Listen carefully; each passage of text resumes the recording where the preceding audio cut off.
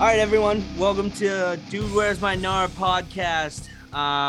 We have our fourth guest and super excited to have him on. I've taken a couple lessons with him, mountain biking lessons. He's into all kinds of stuff. Honestly, don't know how he does it all. He's got his hands in all these different things. Excited to talk to him about some of that stuff.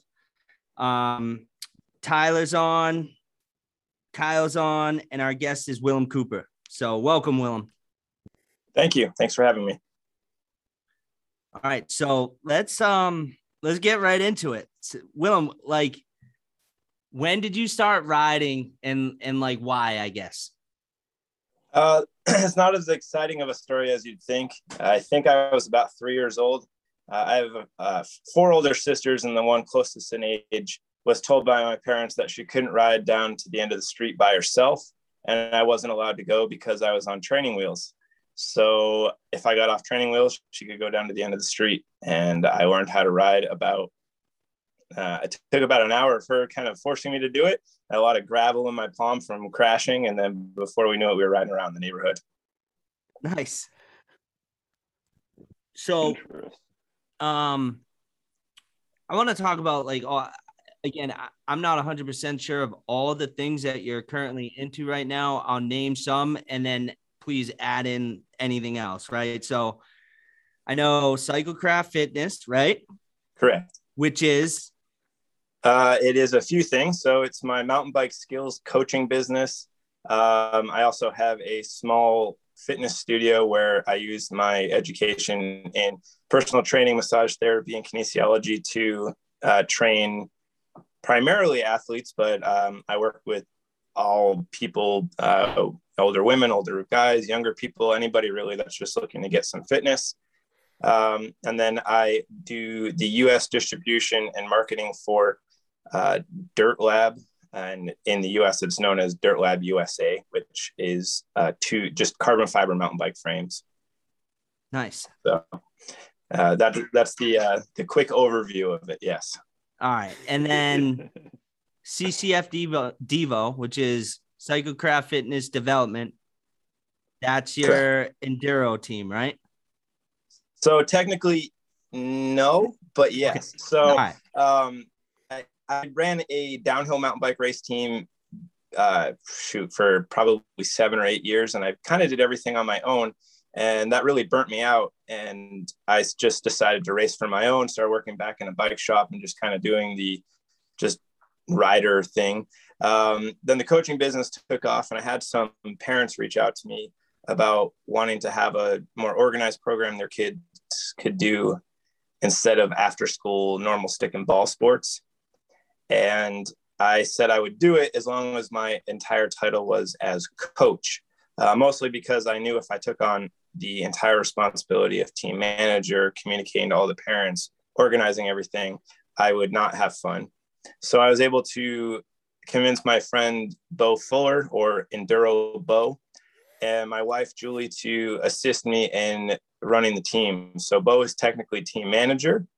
I am the team coach, so I run all the practices, and my wife does all the back end stuff with graphic design, printing our jerseys, updating our website, and then her and I both run the Instagram account.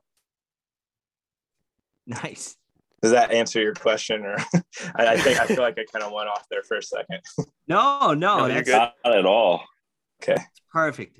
With just the little things that you did say, I mean, I had a chance to check out like your LinkedIn stuff, and like it seems like that's only like a little bit of portion of what you've done as an individual or a group as a whole. So that's pretty cool, dude. Thank you.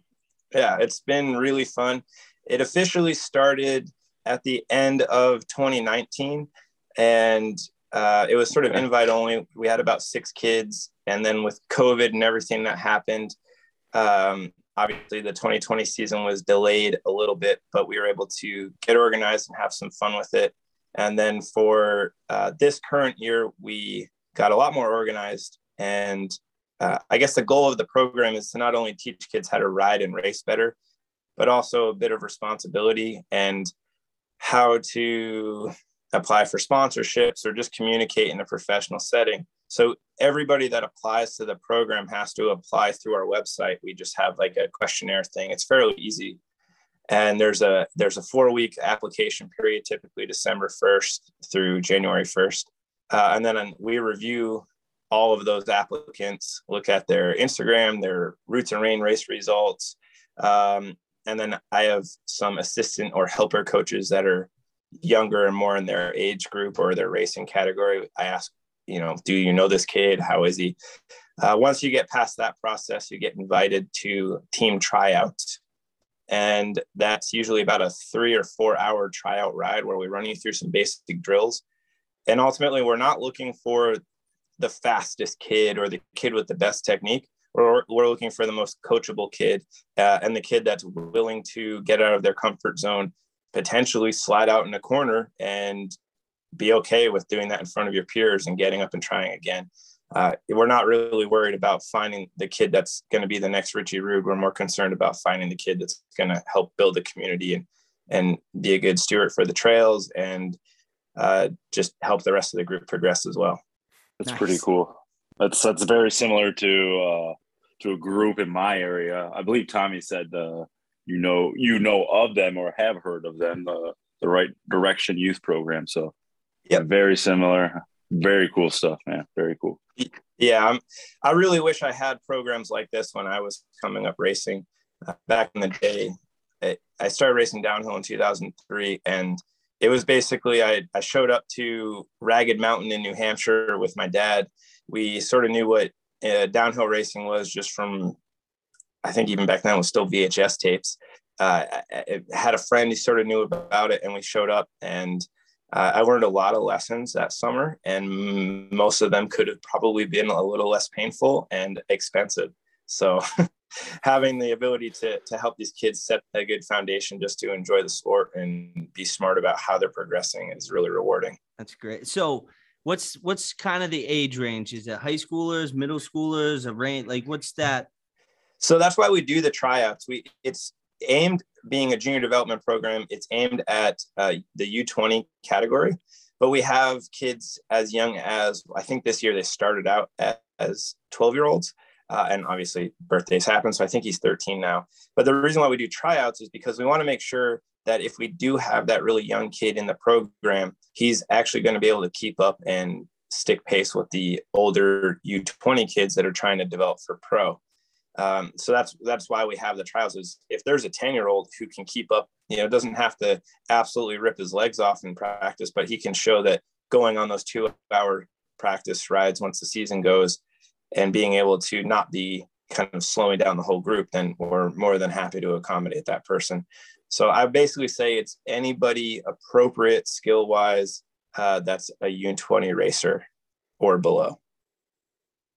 Nice. I was gonna say that I was gonna lie and say I was under 20, but I couldn't keep up with you guys anyway. So I actually had quite a few people apply last year that were in their mid to late 30s, which started spawn the idea of do we do like an old guys development team, but there's only so much time in the week to do all of that stuff. So, but it could be fun. We might do some I guess I like to call because this year I'll be able to race, my racing age will be 35. So I'll be able to race masters. I maybe call it the masters development team, or do like a old guy weekend at Thunder or something, some camp where we can do stuff with not necessarily the youth.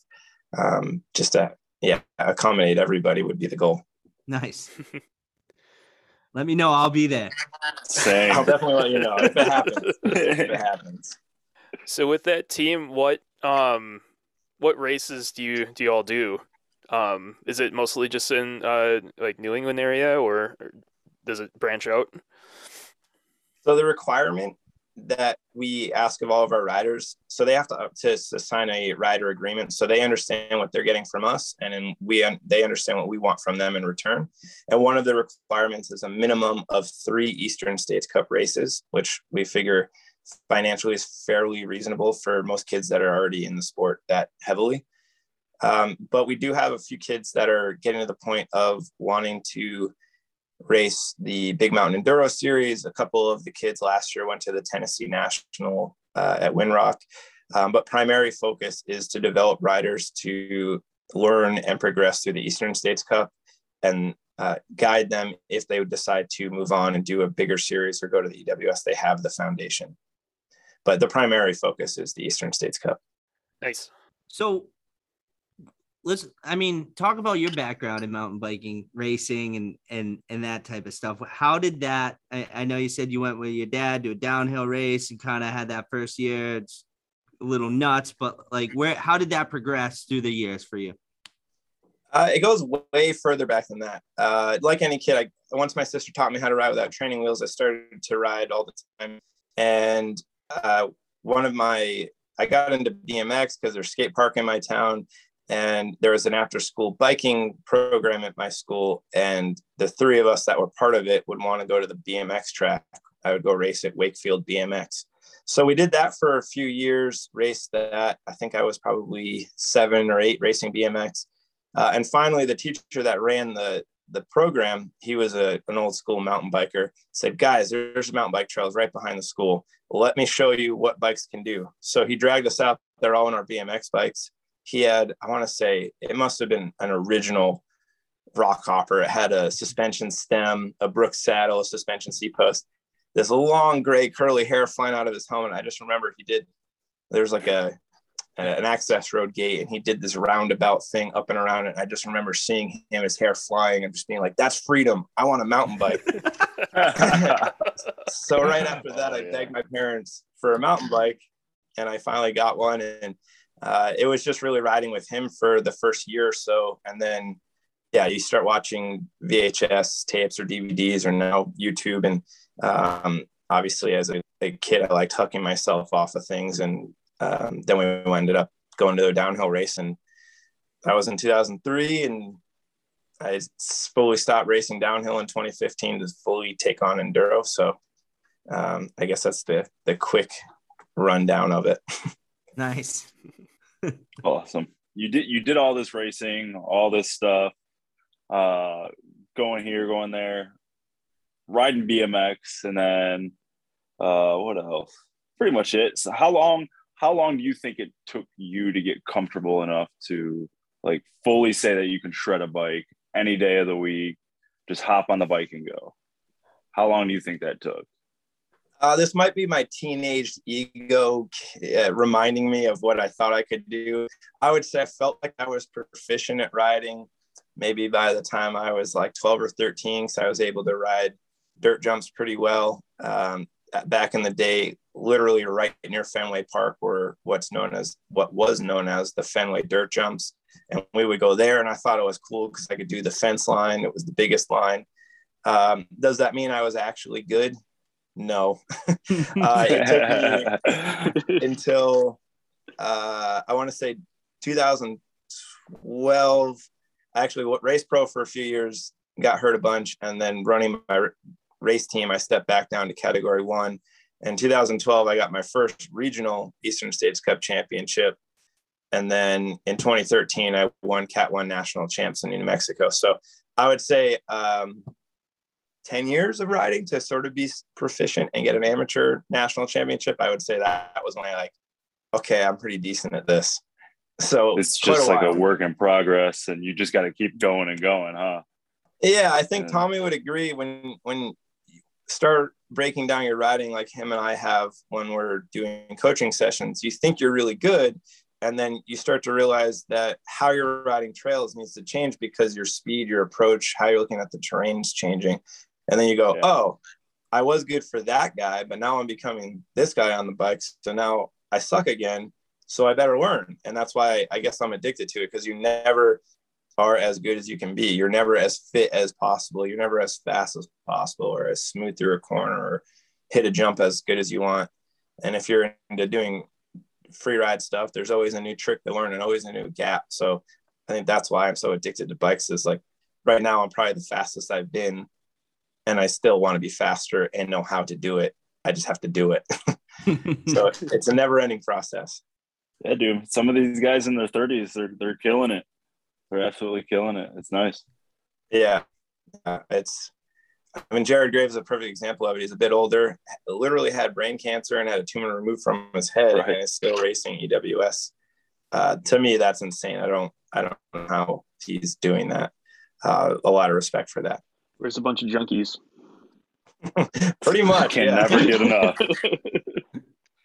So, I mean, to speak to that, like having done the couple lessons I've done with Willem, coming out of there, I just like you were saying, I have this whole new take on how I should be doing things. And the more I ride doing those things, the better I get. And I remember vividly, like, one of the things you said is you even still, right, having the experience you have, the coaching, and teaching people this, like telling me about when you're having a bad day, you specifically, like, what is it? All right, let me go back to basics, like hands off body check real quick and, do your little pump you always talk about. But like, even, with all the experience in the world, everyone still has those kind of resets they need. Absolutely. So the last race we did at Jiminy Peak, I was actually finally putting together a good race for the first time on what feels like forever. And then on stage 5, I just on an off-camber bid, I don't know, I lost the front wheel. It either went off the bench cut or hit a root and slid, and I pile drove my face into the ground. I actually crashed so hard I blew my goggles off and cut my lip open pretty bad. And then obviously that was the end of my race, and that stage wasn't great.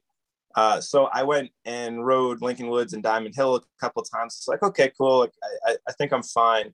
And then I went to Thunder the last weekend and was just free riding with a bunch of kids I coach and some friends, and realizing, like, man, I guess I'm shook up from that ride or from that crash at the race. And I branched off from that group and just did a couple laps by myself on a trail that was similar to what I crashed on, and tried to just sort it out, like figure out why I felt unsure of myself and work my way through that fear I had created from the crash, and was able to actually feel confident again at the end of the day and beat the KOM I had already set on the trail. So that was very helpful.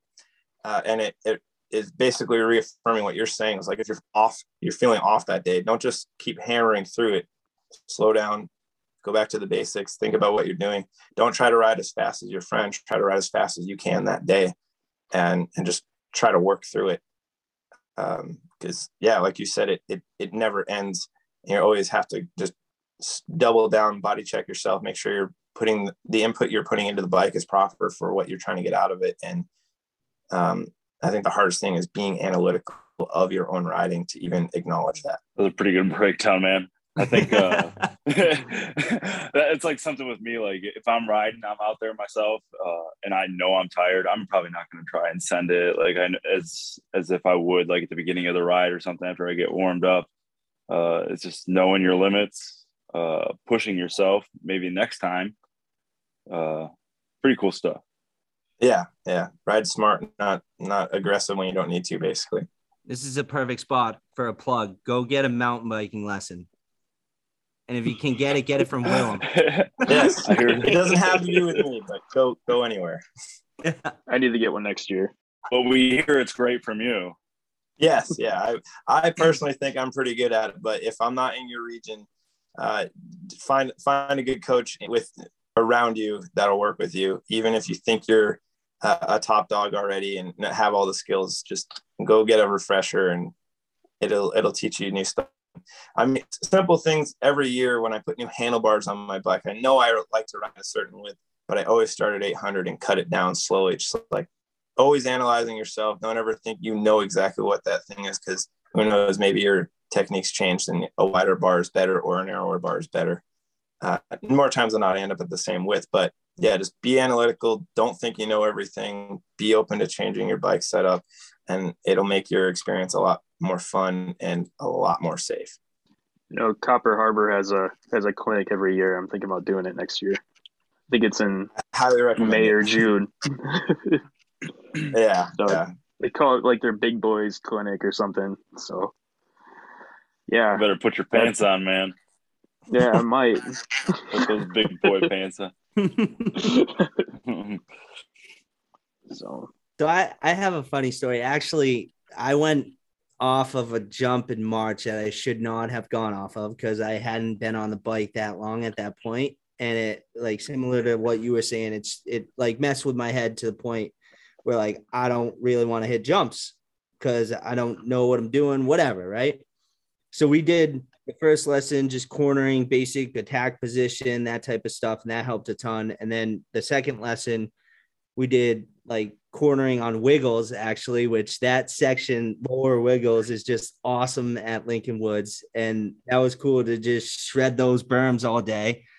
But part of it was jumping, right? So for me, just doing that and having somebody be there and be like, do this, do that. You should do this. Look at this video of yourself. You didn't do this. And I think I texted you the next time I kind of got out in the woods on my local trails and just hitting like features on the trails. And I was like, dude, thank you. Like it just, everything's so much better now. And, to segue from that, I went up to Highland for the first time with a couple of friends, and they were like, oh, let's do a jumping lesson. And it was like right a week or something after I did it with you. I was like, yeah, sure, whatever. And lo and behold, the dude rolls up on his bike and it's a dirt lab. And I'm like, Willem, right? Because like everyone who has those bikes, like, they know Willem. And it was Justin. So yeah, it was pretty cool. Yeah, he's a great guy and definitely the person I would recommend working with at Highland. I don't know any of the other coaches up there, but I know Justin, he's a great rider, and if he's available, for sure, use him.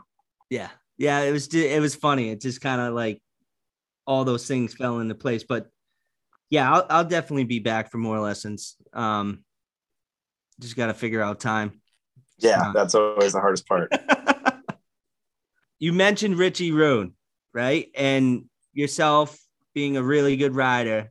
I know you ride with him here and there or quite often, seen videos. Riding with like him, how is that, right? Is it like, you're a really good rider and been doing this a long time. So like, what's it like riding with him? It's well, I've known him forever, so I guess the stigma of like, oh, I'm riding with Richie Rude maybe isn't there for me, because I've known him since he was 12, so he's just little Richie Rude to me. So I don't think of it as like that gnarly dude with the Red Bull helmet. Obviously, I think he's cool and I'm super proud of him, but I'm more just like, hey, I could learn a little from him. He could learn a little from me. I would argue most of the time when I ride, it's a lot of talking bike setup. He unfortunately wasn't able to show his new skills in the mud, but over the last winter when we were on COVID, we were riding a lot and working on technique, and he was working on elbow angle so that he would give the right feedback through his handlebars, because he would feel the front sliding in the mud. So that's kind of the stuff we talk about when we ride and are working on when we ride. Now, it also depends on the ride. If we're just going out for a session to work on skills, that's one thing. It's really no different than if you and I are out there. But then when we do go out on training rides, I will happily admit I've ripped his legs off and made him balk before. So it really just depends on his day. He knows those rides where I've done that to him, and he'll get a good smirk about them, because they're suffer fests. At least once a year we do a ride where we ride everything at Lincoln Woods, ride all the way back to Diamond Hill, ride everything there, and then you got to ride back to your car, which is at Lincoln Woods. It ends up being about a 50-mile ride and takes like 7.5 hours. That one was pretty brutal. And yeah, that one, I was able to crush him a little bit on that. But I don't know if it's really any different. He's just my friend on a bike. Yeah. If I could chase him and then have the clock ticking and not have him in front of me, I feel like I could be a top 20 EWS guy. But then when he's not in front of me, I don't have that speed perception. I'm obviously barely a top 10 local guy. So it's always a treat to ride with him, because the stuff he does on his bike, you're like, I didn't even see that line, and I've ridden this trail 100 times. So it's a treat for sure. But I guess I don't really think about it that much, because it's just my buddy that I ride with. That makes sense. So what is your favorite thing about riding bikes? Well, the community, first of all. I mean, what we're doing right now is really cool. Sitting in the parking lot around a fire after a bike park day is always fun. I would argue like the middle of the winter rides when we're all bundled up and everyone's meeting on a Saturday and just going out, and you're just stoked to not be in your house and seeing like-minded friends. Yeah. So I guess the people would be the biggest thing. Outside of that, the traveling and the places I've gotten to see. One thing as I got older, I realized racing downhill, you only really ride one trail and you're so focused on finding the line and finding the speed and working on your bike. You never actually stop to look around. When I started racing enduro, that was half the reason I did it. I was like, wow, I actually can look at these views and see these places that really hikers can't even get to because it's so far into the wilderness. So that was another thing I really like. And then in terms of my sensation that I like on a bike, my favorite type of riding would be tech flow, just linking together, gapping off of rocks and roots and snapping corners and finding jumps and rhythms where they're not. That's the best sensation I can imagine on a bike. So I guess those three things: the adventure, people, and tech flow. Very cool. Yeah, the adventure part is definitely always going to be in there. I'm also a tech flow guy. I don't always need all the jumps, but having some nice chunk there, man, it's mwah. Yep, you just link it together just right.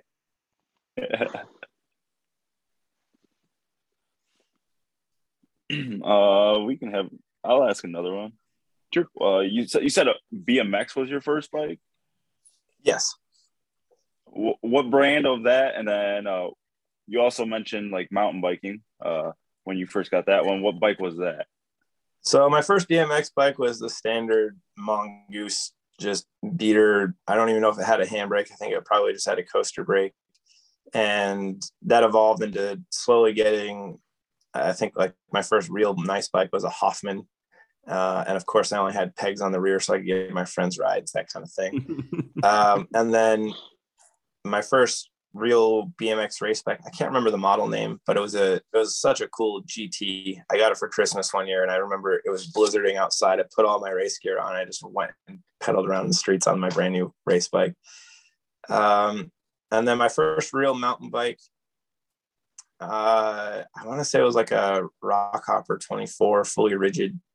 And then my first like actual suspension mountain bike was a Cannondale F700, I think that was the model. It was a hardtail. I still have the frame. I managed to blast a hole in the down tube because I slammed into a picnic bench trying to get up it. So I learned that lesson pretty quickly. So yeah, those are kind of the first few bikes I had. My first mountain bike was, and I was probably, I don't know, 9 or 10. It was a Cannondale F400, and it was like blue that faded to purple, a hardtail with like the head shock, right? Yes. That I love that thing. And that's really kind of what did it for me. And then my next mountain bike after that was a Cannondale F800, and it had the lefty. And I thought that was like the coolest thing in the world. And it was fun. I had a blast in all the local trails on that thing. Yeah, I remember Aaron Chase used to have a Cannondale lefty, and he could only X up turning to the right. And I just thought that was so cool. Like, I don't know. I just remember watching him do BMX tricks on a mountain bike, and we're like, whoa, he can only turn it to the right. That's crazy. As far as coaching goes, you've been doing it a few years now. Have you ever had a kid get better than you? That's the point. Yeah, exactly. Yes, I have actually. One of the kids, Zach Siegel, is his first year racing pro. I generally try to get my guys to wait until they're 19 to go to pro.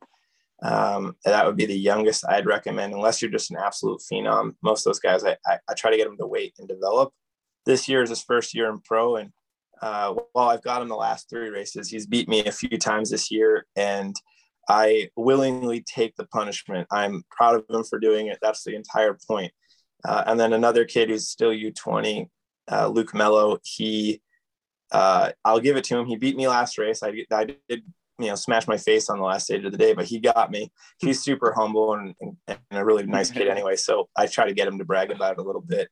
And that's the whole point, is I want them to get faster, especially I'm getting in my mid-30s. I shouldn't be beating all the teenagers still. That would be crazy. That's awesome. I mean, I'm not going to give it to them easily. I try hard to not let them beat me, but yeah, they're going to get there. Yeah, I mean, does the whole team like give you shit, like after, or kind of mess with you? Or? I would say it's the other way around. If I ever beat them or I get them on a stage, I'll give them the old dog still got it, guys, and they'll kind of smirk at me like, oh shoot, he still got it. I gotta make sure they know who's the fast guy, so I don't lose my coaching credibility. You also mentioned that you have like coaches in training. Are those just guys who have kind of done really good in the program, shown interest, and you kind of guide them towards that, or how's that work? Yes, that's basically the idea of it. What it really comes down to is I'm a firm believer, if you can teach it, you can coach it, or you know it rather. If you can teach it, you know it. That's what I was trying to say. And during practices, I'll have the Devo kids, even the new kids, hold up the bike and try to explain to the hands-off body check position or hip hinging or any of that. Try to explain that to another kid who's a peer. One, I feel like it helps break down some social anxiety they might have. But two, if they can explain it to someone, it means they're processing it a little bit better. There are a few kids I've been working with for quite a few years now that definitely show initiative. They jump on when they can. They're willing to help. And yeah, they're coaches in training. Basically what it comes down to is waiting until Luke's the only kid that's not 18. He'll be 18 next summer. Wait until he's 18 so I can cover him in insurance. And then he'll be able to help me with big groups. And then when it's an appropriate situation, he'll be able to take clients one-on-one if I'm not available. But yeah, really just it's the kids with initiative who apply the skills really well, who have great technique and are able to articulate and say, watch you. They know to pull their phone out, shoot the video. They can say, hey, you're not pushing with your feet, you're yanking with your bars, whatever. They're able to diagnose it. But I think the idea that you can go and do like a long weekend and be a coach all of a sudden, while there's definitely value to those programs, it's really hard to diagnose sort of the fine details of it in that short amount of time.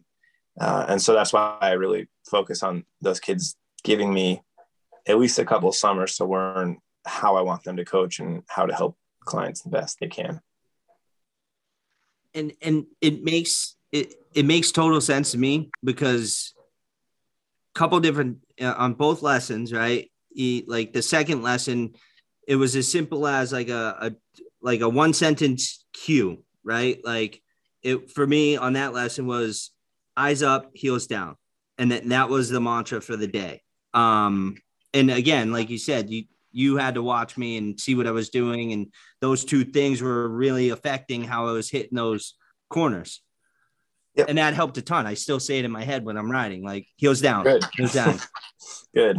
Yeah, I have clients tell me, oh, I was doing runs at the bike park and I can just hear your voice in the back of my head screaming at me. I actually always makes me chuckle, but in a good way. So it's like, okay, maybe they find it annoying at the time, but it is effective. The eyes up, heels down, I would argue is probably the most common one, the most common cue that I give people. But what I really like to offer is, especially with a new client, I'll explain to them, I have cues that I use that are generally good for most people, but for some reason, if the eyes up, heels down isn't working for you, tell me that, and we can come up with a mantra that's going to be more effective for you. Like I have a client that I work with that he much prefers if I just yell attack, and that reminds him to like, okay, attack, get my attack position, get ready to fight, and put my chin into it and look through and really attack the trail. And that seems to be his eyes up, heels down cue. So it's just being able to... That's funny. I was actually messing around one day on a trail saying attack. So that's pretty funny. Yeah. You're using something like that. Yeah. I was totally goofing off. I had my... Oh, yeah. Only one out there. The highest pitch voice. No, I was not the only one out there. I just had a few friends and we were just goofing off, and it we were having some good fun. The guy riding around screaming attack is not the weirdest thing I've seen in the woods. Yeah, I'm sure. Yeah. There's some weird stuff to see at Lincoln Woods for sure. I know we're talking about like Lincoln Woods. God, what was the other? Diamond Hill. We didn't really mention it, but Willem lives in Rhode Island. Are you originally from Rhode Island? Yes. All right. So for reference, so what we're talking about right now. Yeah, Lincoln Woods and Diamond Hill are basically just outside of Providence, Rhode Island. And those are the two spots that I like to ride the most. They are, I guess, really enduro-esque. There's kind of one main climb and a lot of runs that go off of them. And being so close together, the fact that the terrain is so different between the two spots is really unique. And we have very mild winters compared to the rest of New England. So we get a lot of the Vermont crew that comes down here and rides because we don't get snowed in. Knock on wood, we don't get snowed in for very, very much throughout the winter, where the rest of the New England is definitely locked in with snow. I'm so jealous of that. I know. Well, come to Rhode Island and ride. I'll be down. Yeah, it's only like 35 minutes from me. It's crazy. That 35 minutes changes it. My in-laws live north of Boston, and we drive up there and it's like, whoa, it's the Arctic up here. And, you know, it's 30 degrees in Rhode Island, but you go up there and it's like 15 and windy. It's so crazy. Just that little bit further north, it changes everything. And meanwhile, Tyler's in Wisconsin, so yeah, that's nothing. Right in the central. Canada? Yeah. Canada. I live in Canada. Oh, yeah, Canada. Tyler raced his first enduro race, right? Yeah, I did. I raced at Copper Harbor. I did their beginner enduro, because I've never raced before, just to see what would happen. I got, 16th out of 23rd, and I had one wreck. So, it was better than I expected, to be honest. Yeah, that's a good place to start. You got to go to figure it out. If you don't start anywhere, then how can you progress? So good on you. For sure. Thanks. Yeah, I appreciate that. So. Willem, where's your if you could ride anywhere every day, where would that be? That's an interesting question, because I've been fortunate enough to ride, especially all over North America. I've gotten just ride a lot of California, go down to Bentonville usually once a year, get down to North Carolina, Colorado, all of those places. But for whatever reasons, I go away from home for a while and ride, and then I get back to Lincoln Woods, and there's just something about it there. I don't know. I would argue that's my favorite place to ride, and I've been lucky to ride a lot of places.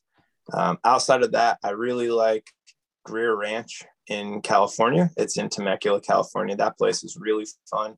It's sort of it's a park with self-shuttle downhill laps.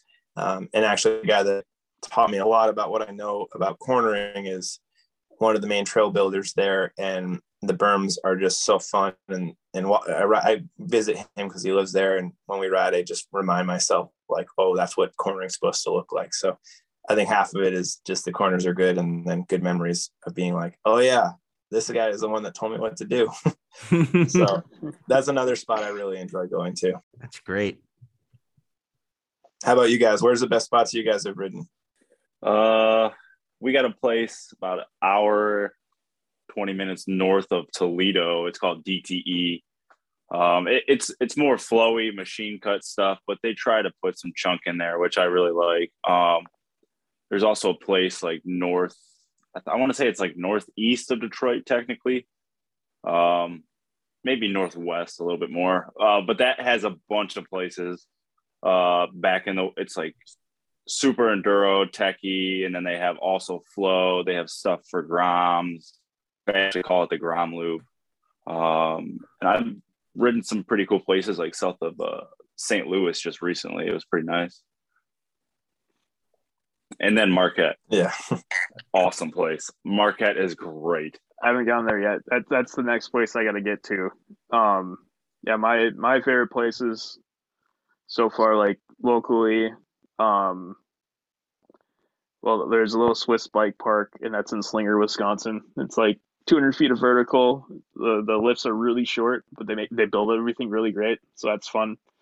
And then Copper Harbor and Duluth. Duluth is amazing. But then as far as like outside of a few hours, I think I had the most fun at Trestle because I had a lot of friends there that rode that week. That was in August. But that was a place where I was able to progress a lot. Other than that, I'm still waiting for my whole enchilada shuttle because I got rained out. So, yeah. Yeah, you got to ride it once in a while. Yeah, for sure. Yeah, it's got to happen. They told me they give me a free shuttle ticket because I like waited the whole week and I couldn't get it. So, yeah, I'll have to take them up on that. Nice. I guess my home track is Blue Hills because I can be in there in 10 minutes from my house and there's a ton of stuff in there. Good amount of tech, some good single track on like the other side, like the Ponkapog side. But as you know, I kind of just got back into mountain biking last November. So just about a year now. I would say the best spot that I've rode thus far is a Scutney trail system in Vermont. And I mean, I think we did like 11-ish miles on one of the rides. I mean, it was like 1,800 feet of elevation. I mean, you just climb like crazy, but that is one spot where like the downs are 100% worth every bit of climbing. Really well-made, man-made trails and good berms, some jumps. It was just, it was awesome. I really want to go back there. And then, somewhere else in Vermont I want to go to is Kingdom Trails. And hopefully, I mean, Stu was supposed to be on here tonight. He's in Vermont. Him and his girlfriend are going to go up there. I think in a couple weeks, I'm going to try to meet him up there for like a weekday mental health day type thing, you know? If you can make it happen, you have to go check out Victory Hill. It's on the other side of Burke, and it's basically like Wiggle, but on a Vermont-sized hill, and it never ends. It's so much fun. What's it called? Victory Hill. Oh, I'm on it. I don't know. They have some land access issues there. I know they've been slowly opening it back up. It might be worth a little research on the appropriate ways to legally access the land. I think you can pay to play, but I'm not sure because it's okay. sort of. But yeah, if you go up there and ask about it from any of the locals, they'll be able to point in the right direction. But that place is so much fun. Night-Eyed and his whole, I think it's Eyed Trail Building or something like that. They do all the trail building there, and he does such a good job. Nice, good tip. I can't wait. I'll probably end up going. I'll go for like a day and then end up calling my wife at like 7 and be like, so I'll see you tomorrow. Yeah, good luck. Yeah, exactly.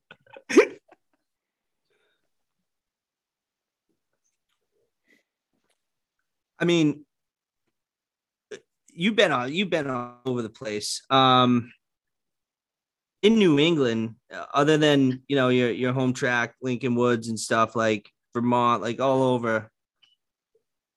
What's some good stuff that you've ridden that are maybe aren't like not like Highland or Thunder Mountain, like kind of lesser known stuff that you really like?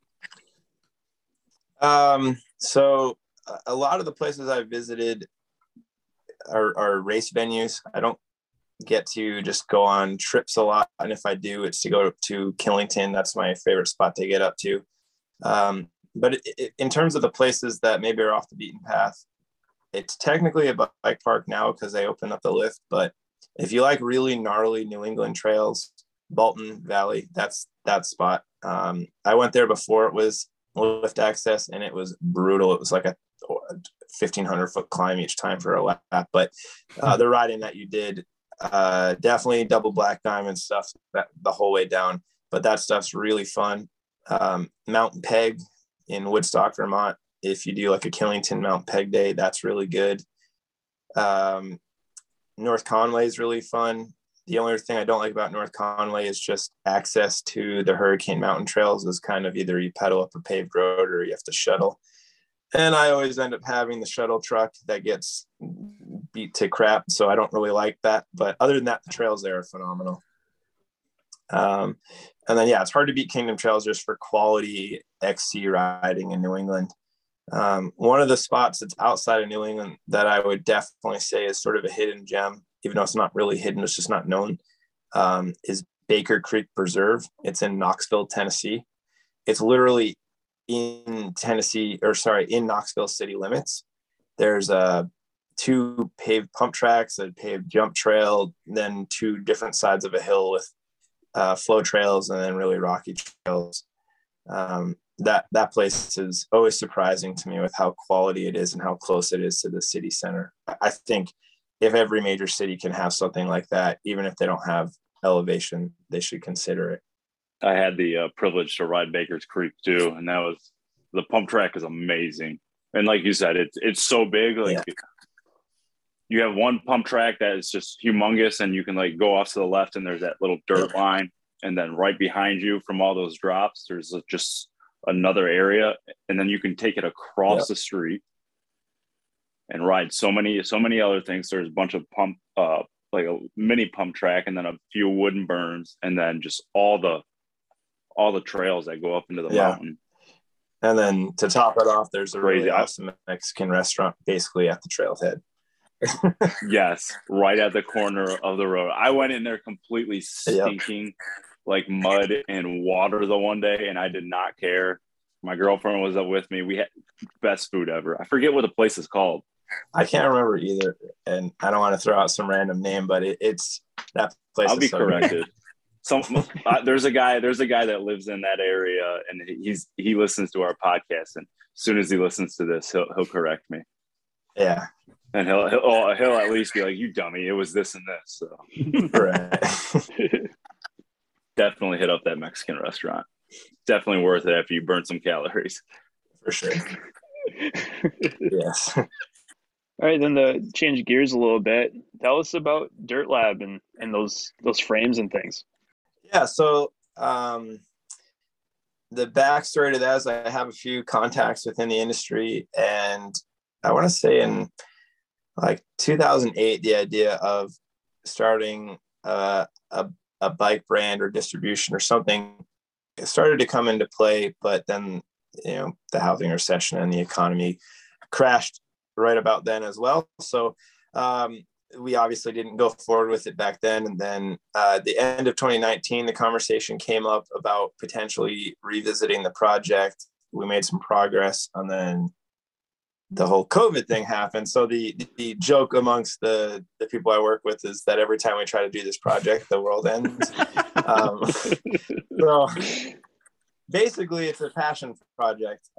We've got there's a lot of people involved in different ways. I guess I'm the face of it, and in the sense of the marketing and advertising and actually being the person that interacts and distributes. And I do oversee most of the import. But we have an engineer we work with who is Dutch, who actually moved to Taiwan because it's easier to, just make sure quality control is good. And then we've got another partner in the US that helps with some quality control stuff and just overseeing a few other things. So basically, I'm the US distributor for Bike Lab, and it's not exclusive to me, but it is exclusive in terms of distribution within North America through me. It's a great bike. We're not trying to reinvent the wheel or anything with it, but if you go on our website, you'll see it looks like a lot of the other horse link bikes out there, and it performs quite similarly. But we have an integrated chain guide, and then the lower shock link is very unique in the sense that you have a high and low setting, but with that high and low setting, not only can you make it a more trail-oriented XC Geo, but you can change the shock size, so you can make it a 120, 130, 145 frame. With the 145 setup, you can flip the link to high and then run a mullet rear wheel and keep the geometry the same as 29. And then there is a couple other links that we're working on that change the geometry more for racing, that really slacken it out, make the head angle like 63, drop the bottom bracket a bunch. It's just a really versatile bike, really simple to work on, and has performed awesome for all the guys that are on it this year. For obvious reasons, with all the manufacturing constraints and everything, the launch within the States was a little more conservative than we initially planned, but hopefully things settle down here in the next year my hope, and we'll be able to hit it a little bit harder, and you'll start to see those frames floating around more. Plus, we always have some new products and things in development. I'm not gonna lie. I nice. think it's like at least once a month I go on the website and like look at them, and I'm like, oh, I'm thinking about it, and then I'm like, oh my god, my wife will kill me and can't do it. But eventually, yeah. I am gonna grab one of those. Awesome. That's good to hear. It's a super good bike, and I've gotten to ride a lot of different bikes, and honestly, you get to a certain price point and it's apples and oranges, or it's Chevy versus Ford. They all do everything really well. It's finding, I think more what we focus on is finding a brand that you like their story. Transition bikes are super popular because the marketing is, giddy up suspension technology. All those things is fun. It's gimmicky, and the product works great. Some people like to go with bigger manufacturers like Trek because there's a lot of support behind them. They have a ton of people doing engineering, and those are great products as well. We're trying to, I guess, slide into the more authentic Northeast New England, or I guess East Coast, because we have some people down south on them as well. And really just building, designing, and marketing a bike for just the raw East Coast guy. And usually with that type of bike, as any of you guys have been in New England or ridden East Coast-ish trails, the bikes here take a beating. So you have to have a nice durable bike, and that's really the goal. Trying to figure out a way to stand out, basically what it comes down to. I like it. How many people you guys have riding for you guys?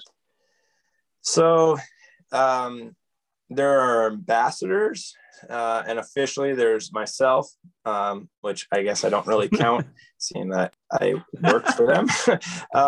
But then there's technically,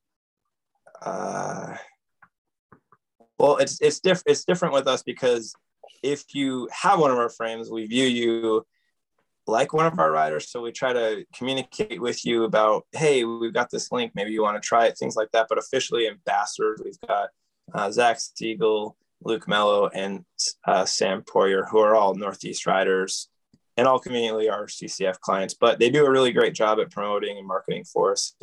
And if you look at their race results, all three of them have had phenomenal results on the bike. So I think it proves the quality of the performance of the bike as well. So I guess 3 ambassadors, excluding myself. But the reason why I say it's a little different with us is because, and other brands do a similar thing, but when things kind of get more organized and we can project a little better, we plan on doing like suspension setup days where someone from Dirt Lab, probably me, will be at a trailhead from X time to X time. Hey, come by, we'll help you, we'll answer some questions, we'll kind of give you some support to get out of your bike. I know other brands do that, but it's just a matter of how we're trying to expose it, maybe taking a little extra time to explain, hey, if you tried this setup, it could give you this. And I pride myself in being fairly proficient at suspension setup and bike setup. It's something I really enjoy doing. And so if I can use that knowledge to help people feel like they're getting a little more out of the product and feel more involved with the company, that's the goal. Yeah, I mean, that's great. That's customer service, right? Like above and beyond. Right. That's basically what you're trying to do. Yeah.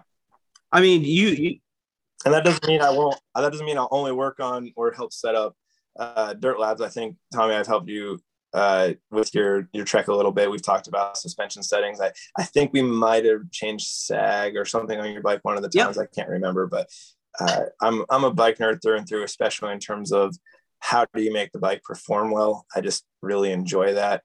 And if you watch enough people riding, you kind of can figure out really quickly if someone's bike's not set up right at all, especially when you're teaching them proper cornering technique. I had someone who set their bike up. Oh yeah, I set sag. Sag's great. And I was watching them. I was like, you mind if we maybe double check sag? And then I kind of put base settings in his bike, and all of a sudden his riding was way better. And he goes, man, that I didn't think I needed to do that much air or whatever it was. And I think it's just the bike coach / mountain bike nerd in me that just really enjoys helping people set their bikes up.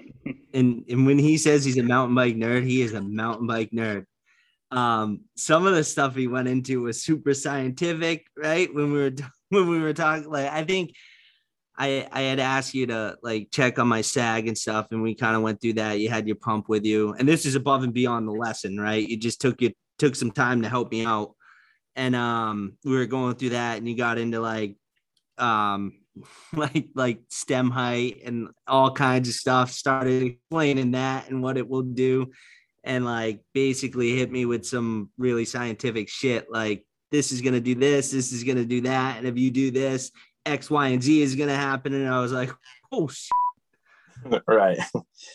And it has a lot to do with what kind of riding you're doing. You might find you like a different handlebar height or stack height or suspension setup for bike park or enduro days versus what setting you prefer at somewhere like Kingdom Trails, where it's more about putting power to the ground. So you want your front end a little lower so you can get more power through your glutes and hamstrings as you pedal.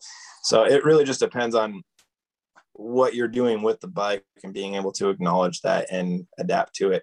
More times than not, because I'm such a nerd about it and I carry around different stems with me or different tire compounds or whatever, more times than not, find a setting that's comfortable and just go ride your bike and learn how to ride your bike comfortably and have a good time.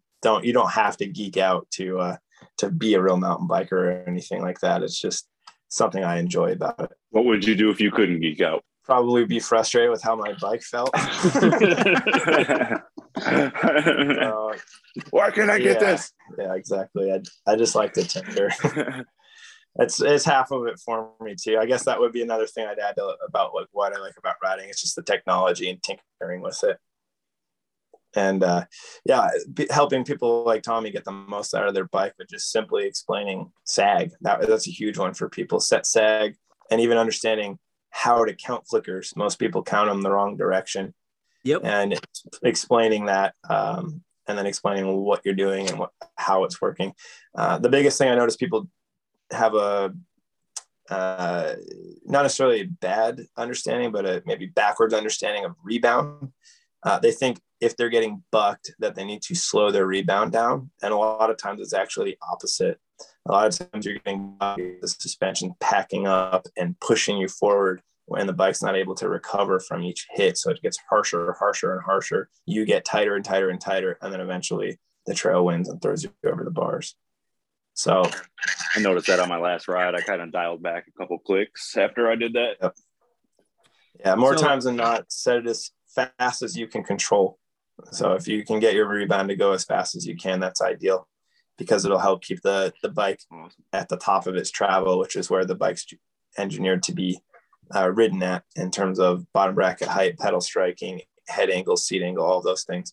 On top of that too, if you have your bike too slow, it gets bogged down in its travel, so that if you have a drop come up all of a sudden or a really quick tight corner and your bike's already halfway through its travel, you can't move as well through it, and the bike doesn't let you execute that corner or drop as well if it's stuck down in its travel. Yeah, that's another one where video analyzing helps a lot. Like with Tommy learning how to jump and pushing through and not getting bucked off that little rock at the top of the lip, finding video really helps. And then if I have someone who's trying to figure out suspension, I'll literally go up and I'll run it slow-mo and we'll watch and be like, I know you're telling me it feels like this, but what we're seeing feels like that. And then being able to dial it in for him. I guess this is a humble brag. My buddy Jake was out in Utah for the last BME, and he was asking me suspension settings. And so I called him and he kind of gave me some feedback, what was going on with his, you generally, if someone asks you about suspension, tell them what you're feeling in your hands and your feet. And based off of some information he was able to give me, I gave him some clicker suggestions.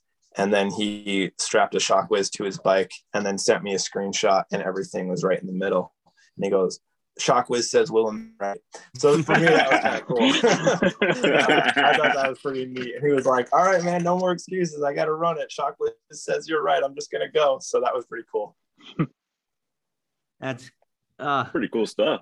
I mean, yeah, just as simple as like high and low speed compression. I read a bunch of articles. I watched YouTube a bunch, and I was just like, And you literally was just like high speeds this, low speeds this, and it was just made total sense, right? Yep. That was a huge help. The other way to think about it too that helps some people is think about it as sound waves. So if you have a high frequency, so it's making a high change, that would be high speed compression, and low frequency, which is small. So small changes, small bump compliance, chattery stuff. High frequency would be heavy impacts, bottom out resistance through your suspension. So yeah, low speeds sort of the first half, high speeds the second half of your travel. And that's the same thing for rebound as well. Told you guys he was a nerd. He just made it simple, man. If you can make it simple, then you know it for sure.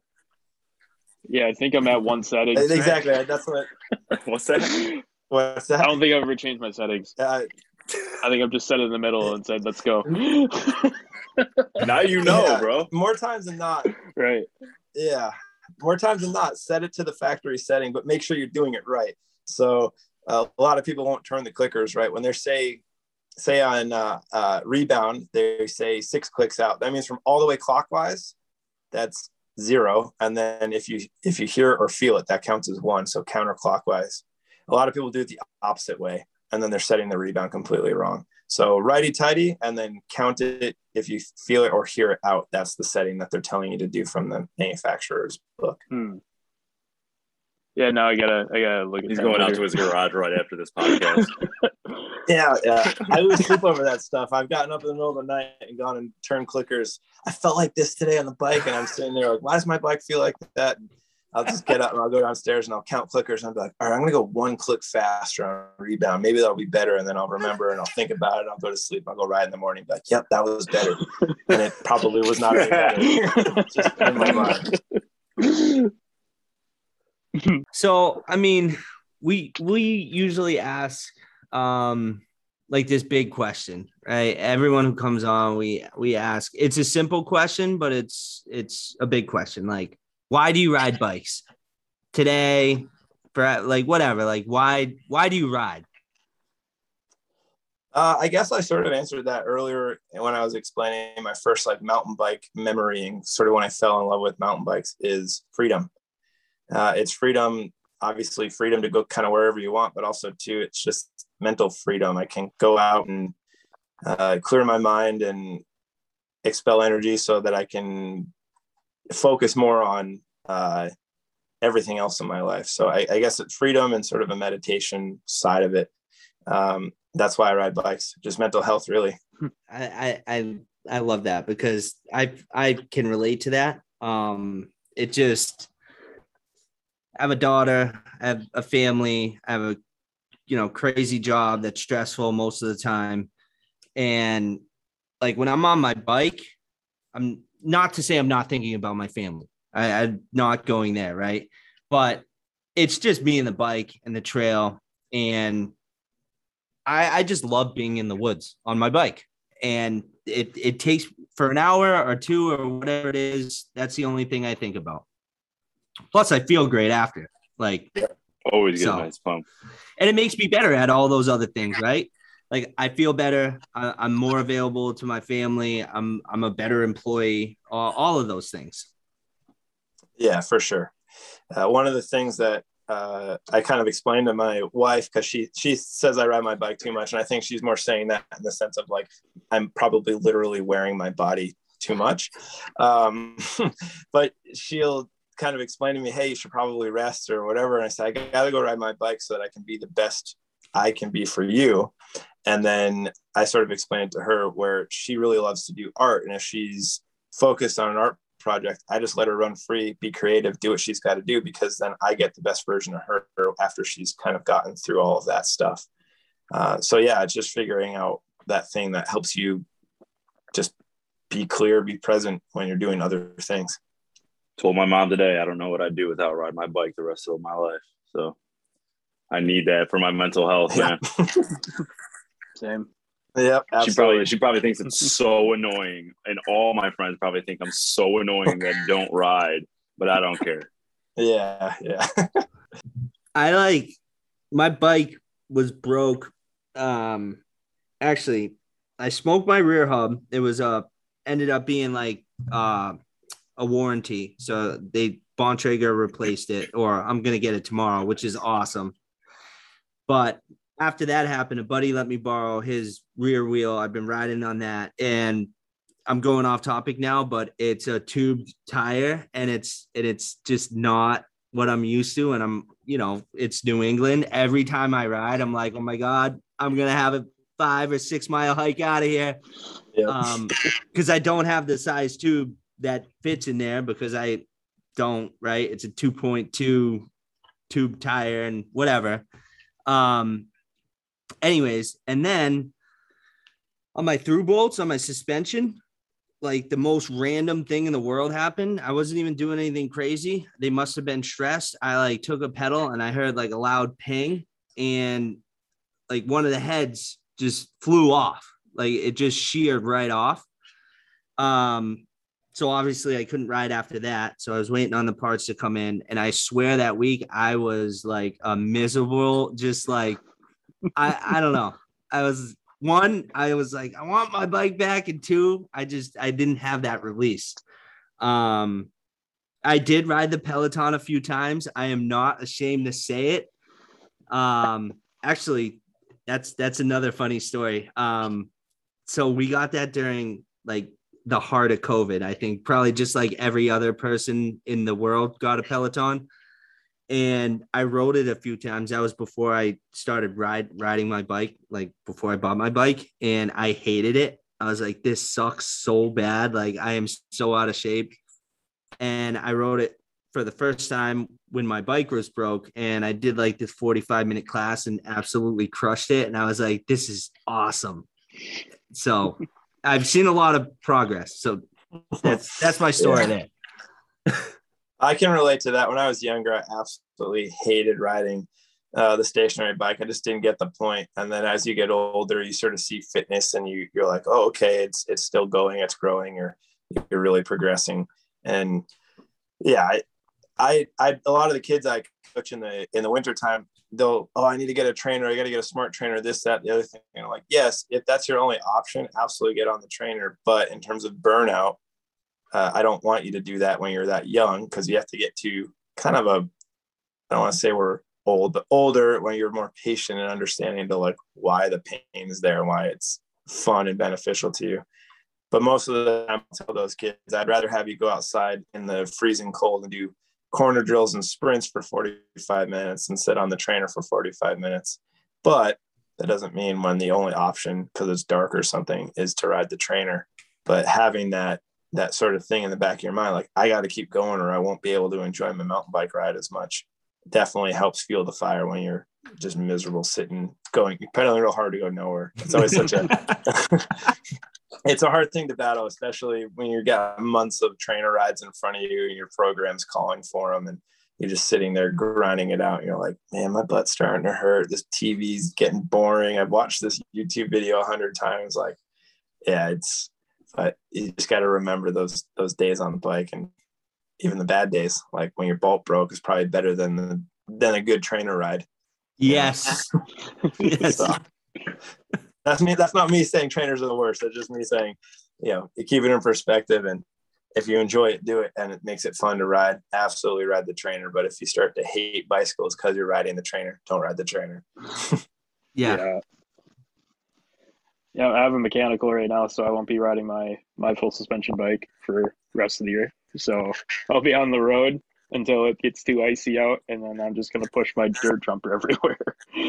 So, and it's pushing that thing around on cross-country ski trails to get back to the top is more fun than riding on the road. So I'm going to keep doing that every other day.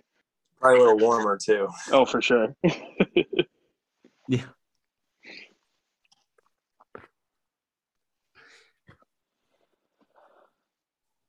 What else we got? Did we cover everything? I think we did. I think that's yeah.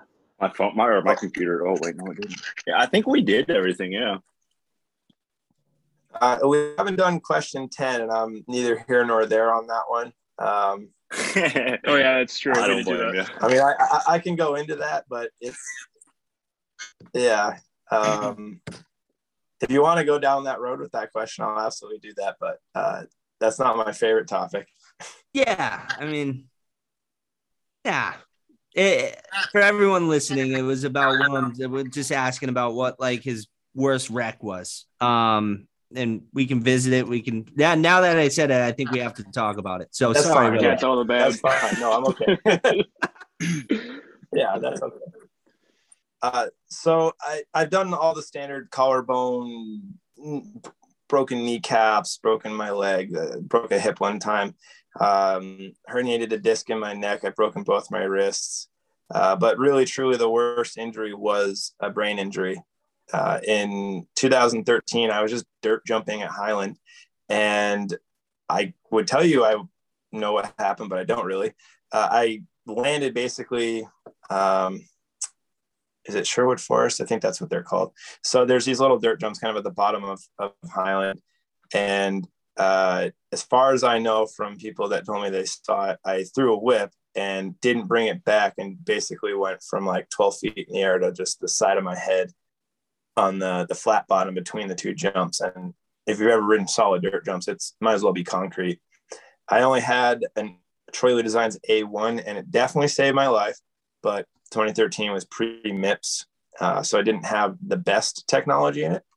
But I really had no short-term memory for about 2 weeks after that. Had to do a bunch of physical therapy to have balance, relearn how to some speech therapy, relearn how to write a little bit. I already have horrible handwriting, so it didn't really help.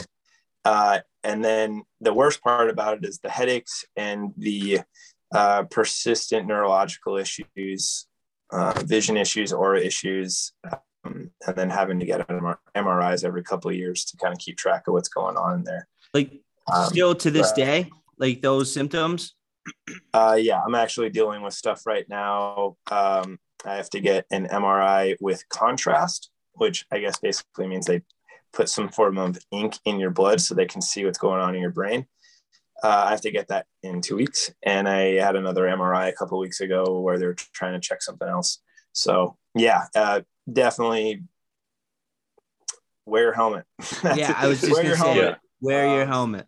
Spend money on helmets. I'm a firm believer of the lightest, safest helmet possible. After talking to some concussion specialists throughout the years, if you think about it, like if you have a really big, heavy helmet and you drop it, the thing inside of it's going to hit the ground a little bit harder than if you have a super light helmet. So I generally ride a Troy Lee Design Stages, and that I like a lot because the force that you hit your head with is lower. And that crash where I blew my goggles off, well, I did hit my face on the ground pretty bad, and I was shook up after it and kind of worried about brain injuries.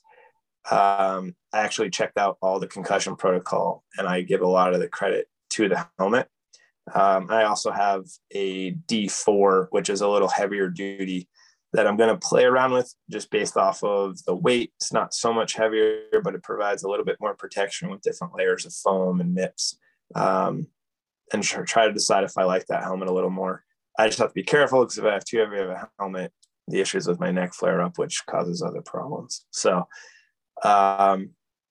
yeah, basically, if you hit your head, take it seriously. I had a kid on the development team this year have a pretty bad crash and had concussion symptoms. We got him checked out, and I actually had him sit out about 2.5, 3 weeks till he passed his doctor's concussion protocol, and almost had him not race. Talking to his parents and watching him ride, and because I have a baseline of where his skills are normally at, and he seemed a little off, but I think some of it is just rusty and getting over the fear of his crash. But by the end of it, we made the call in conjunction with his doctor's advice to let him race. But we do, and myself in particular, take head injuries pretty seriously. The vision stuff is the worst. I damaged my optic nerve, and that took a while to recover. Now I have no issues seeing, but things can flare up and cause auras and like weird flashes. It's basically like your standard migraine symptoms, but prolonged, and they won't go away for like 5 days in a row. Oh, so geez. Yeah, it really, there's no other way to put it. It sucks. So that is my worst injury, and it still affects me pretty much to right now. Wow. That's crazy, man. I mean, that's actually a lot of the reason why I started coaching, is because I never had anybody really explaining to me like, hey man, you keep doing that and you keep smashing your head. Maybe we should reevaluate. I never had someone explain to me like, hey, to go faster, maybe slow down, work on your breaking points, work on your cornering.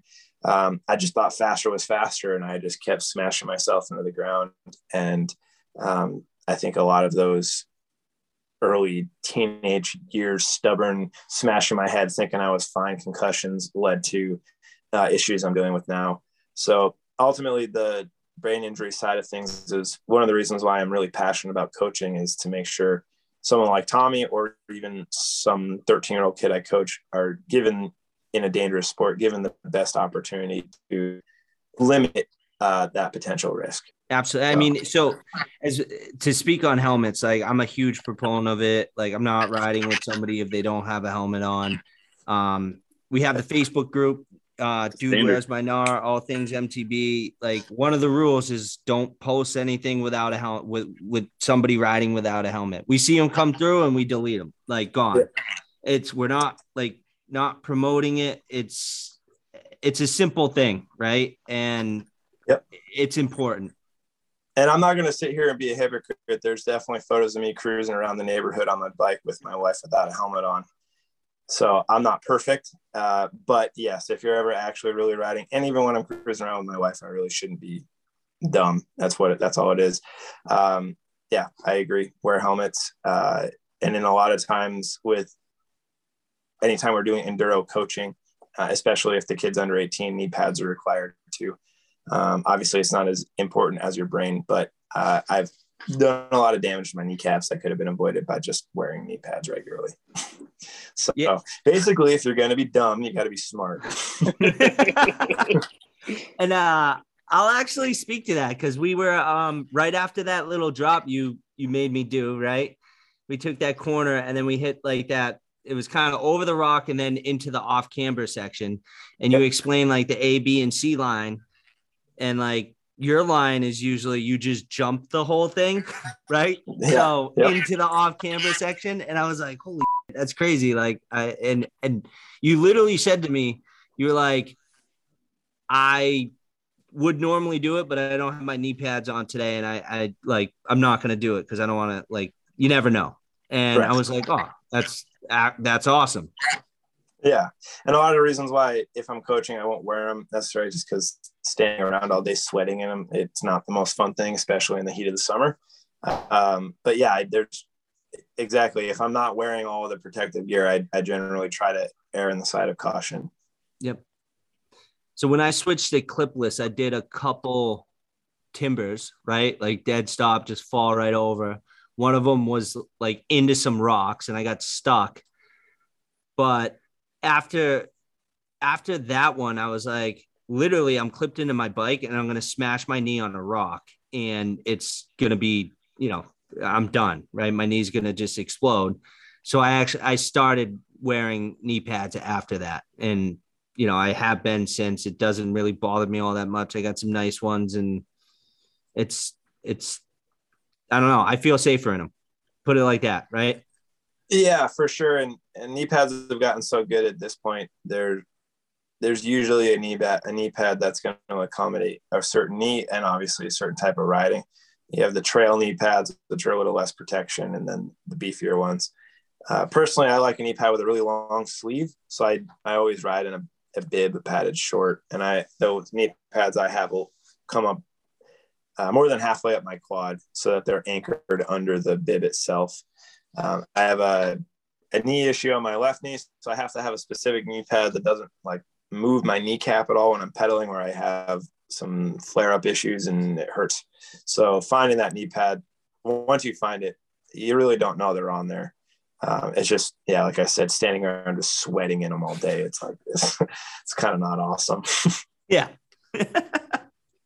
I'm also a huge advocate for pads. I mean, I even go as far as wearing pants. Yeah. Doesn't matter if it's 90 degrees out. It's, a puncture versus maybe a bruise, the way I see it. And then just like the whole pad situation in general, it's kind of equivalent it to like, playing ice hockey. Do you want a puck flying at you, at 90 miles per hour and just smacking you with no pads or anything? And, do you want to be riding down the trail and get bucked and you don't have – I always hit my elbows and my knees before I had pads. So, I knew it was something I wanted to invest in. And literally as soon as I invested in them, like I get more bruising than anything now. So honestly, pads, helmets, everything like that. It's not day and night, but it definitely helps you out. Yeah. And it gives you comfort. For sure. And one of the requirements with the development program as well is that if you're racing, you have to race in a full face. And a lot of that is like if that crash I had a couple of weeks ago, if I didn't have a full face on, I don't know if we'd be able to even talk right now because I hit my face so hard. But if you're going that fast, you really should have that extra protection, and then highly recommended is some sort of chest armor for a racing setting. And the way I make it kind of funny with the kids is I call it the nipple effect. So when you have your jersey, just your jersey on, you feel the wind going over your chest, but all of a sudden you put that pad on your chest, it takes away that stimulant of the air hitting you. So you feel like you're going slower. So when you go faster, it's not as scary. And they all look at me like I'm crazy. And then they'll go ride and they'll be like, dude, nipple effect's real. Like, yeah, man. So they usually look at me like I'm saying some crazy stuff. And then, they'll go experience I gotta test this theory. Yeah, same. Yeah. Especially at bike parks, if you're really flying down like a super technical rocky trail and you just put that extra pad on, just that little bit less sensation on your body, it just feels like you're going slower. The nipple effect. That's what I call it. I wouldn't necessarily say that to everybody, but that's what I call it. Oh, it's going to be said from this day forward. Yeah, it's just funny. If you can get a little laugh out of the kids, they generally remember what you said. Nice. Yeah, they'll remember that for sure. Right. Me too. 12-year-old boy, nipple effect. Oh, yeah. Said nipple. Yeah, pretty much. Well, Willem, honestly, thank you for taking the time. Come on, chat with us. Looking forward to seeing you again soon. I'll reach out. We'll do another lesson. Maybe you can teach me how to manual. We'll get you there for sure. Yeah, I was actually, so we won't end it yet. So I was telling these guys, right? when I was like, Willem said he'll be on this, on the podcast. We were like chatting about it, and I literally dumped like every one of your Instagrams, like everything. I like gave them all the links, and they were probably like, wow, you're like a creep. Look at all this stuff.